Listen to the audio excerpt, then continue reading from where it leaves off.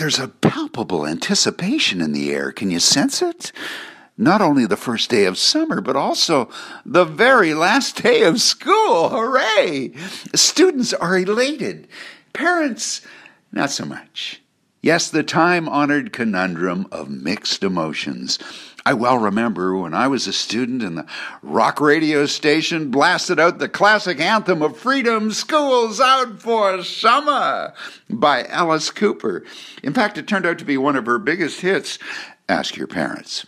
Yes, school's last stand, and what a ritual it is as the school bus drops all the kids off at home, closely followed by a second seemingly identical bus, and as the kids climb off the first bus to be immediately ushered onto the second bus, that's the bus that says summer camp, with their little wondering faces pressed up against the window while their parents are laughing and waving to their now crying kids as the bus drives slowly away, only to return like clockwork, wink, wink, nudge, nudge, on the very last day of August when you got it, back on the school bus?